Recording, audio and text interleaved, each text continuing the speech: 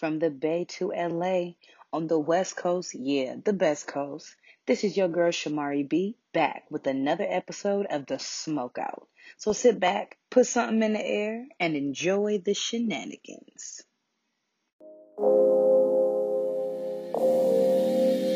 Let go of the feelings I'm keeping inside. Drinking the colors and swimming the lights. Late night, they dream and they dance and they glide. Inhale and exhale and enjoy the ride. For today's episode, our discussion will be titled The Hypocrisy of Being Hip, the Constant Thievery of Black Art. And child, that's a mouthful that we definitely gonna get into, you heard?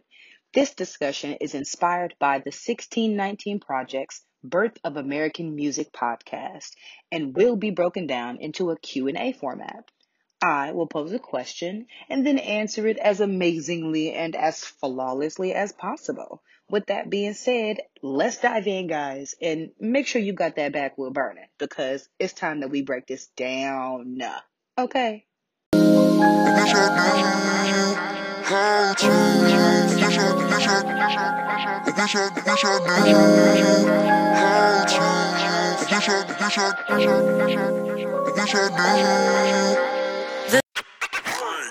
Okay, you guys, are you ready? Let's do this. Here is our question of the day. How have popular music trends and performance trends throughout history incorporate traditions and styles developed by Black Americans?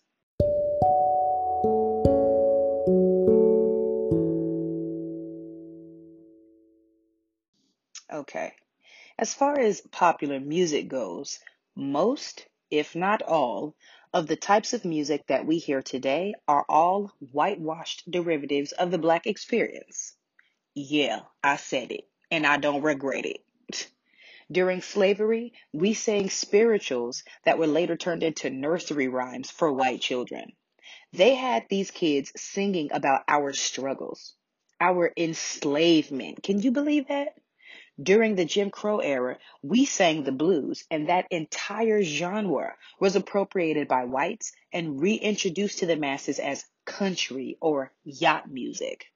Sweetie, it's safe to say that wherever there is an evolution in the music of the Black experience, there was also a white thief equipped with a racially inconsiderate reformation that was both outwardly and inwardly applied to that very evolution. In short, they was waiting around the cut ready to get what we already had. Period, point blank. Damn near. Almost all of the most popular music trends that have been incorrectly labeled American are inherently Black. Blackety black, black, black. No ifs, ands, or buts about it, y'all. Black art, whether it was accepted or not, is the very foundation of all of the types of American art that has been put forth. Don't let that red, white, and blue blind you from the truth. This is all us, baby. It has always been, and it will always continue to be. Now, in my honest opinion, we can't understand the framework of American music without first referring to America's history. Let me remind you that America in itself is the home of the stolen. Stolen land, stolen people, stolen cultures. America's very identity is rooted in the robbery and subordination of people of color. So, with all of that being said, what are y'all thoughts on this? Hit that blunt and think about it.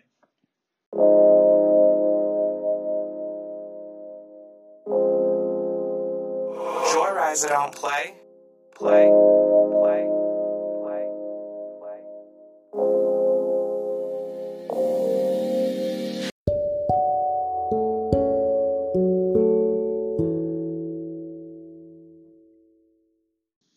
As far as popular performance trends, honestly, this exact same principle applies here as well.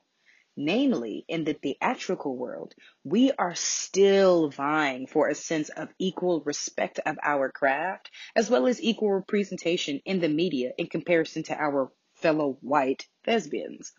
Even the job of telling Black stories is slowly being eroded by white America in the sense that the most prominent times that a Black actor or actress is included in the Black storytelling experience, he is either playing the villain, the subordinate character, or, and y'all know this, the comedic relief. This type of racial discrimination and categorization has been prevalent throughout American history, dating back all the way to the birth of minstrelsy. Let's get into this, y'all. Just to refresh your memory on this giant dark spot that resides on the tapestry that is American history, minstrelsy is an American form of racially charged entertainment in which the main performer dresses in blackface. As a quick reminder, blackface is a particular type of entertainment in which the person, whether it be male or female, paints their face black and emphasizes the size of the lips as well as the nose, and it basically mocks African American features. This particular type of performance was there to, in essence, mock the Black man as well as his cultural attributes to further corroborate the general belief that Black people are inferior to white people and therefore can be made fun of and or joked about. This type of entertainment was so horribly successful that even Black people, yes, y'all, our own folk, started participating in this self-deprecating practice. If white America was able to make a joke out of our pain and suffering, then is it really hard to believe that they would also make a joke about our passion and our perseverance? What are y'all thoughts on this? Hit that blunt one more time and think about it.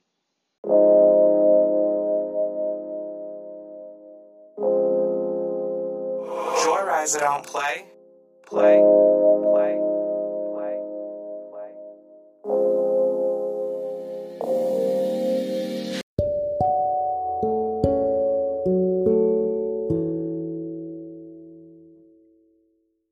Well, it looks like I'm down to the last of my backwood, and y'all know what that means. It's about time to put this thing out and get ready for the next show. Y'all know how much I love y'all, and I am absolutely looking forward to our next session. Make sure that you comment some of your responses down below so that if I need to make a part 2 of this discussion, I can incorporate those responses as well. From the Bay to LA, on the West Coast, yeah, the best coast, this is your girl Shamari B signing off on another episode of The Smokeout.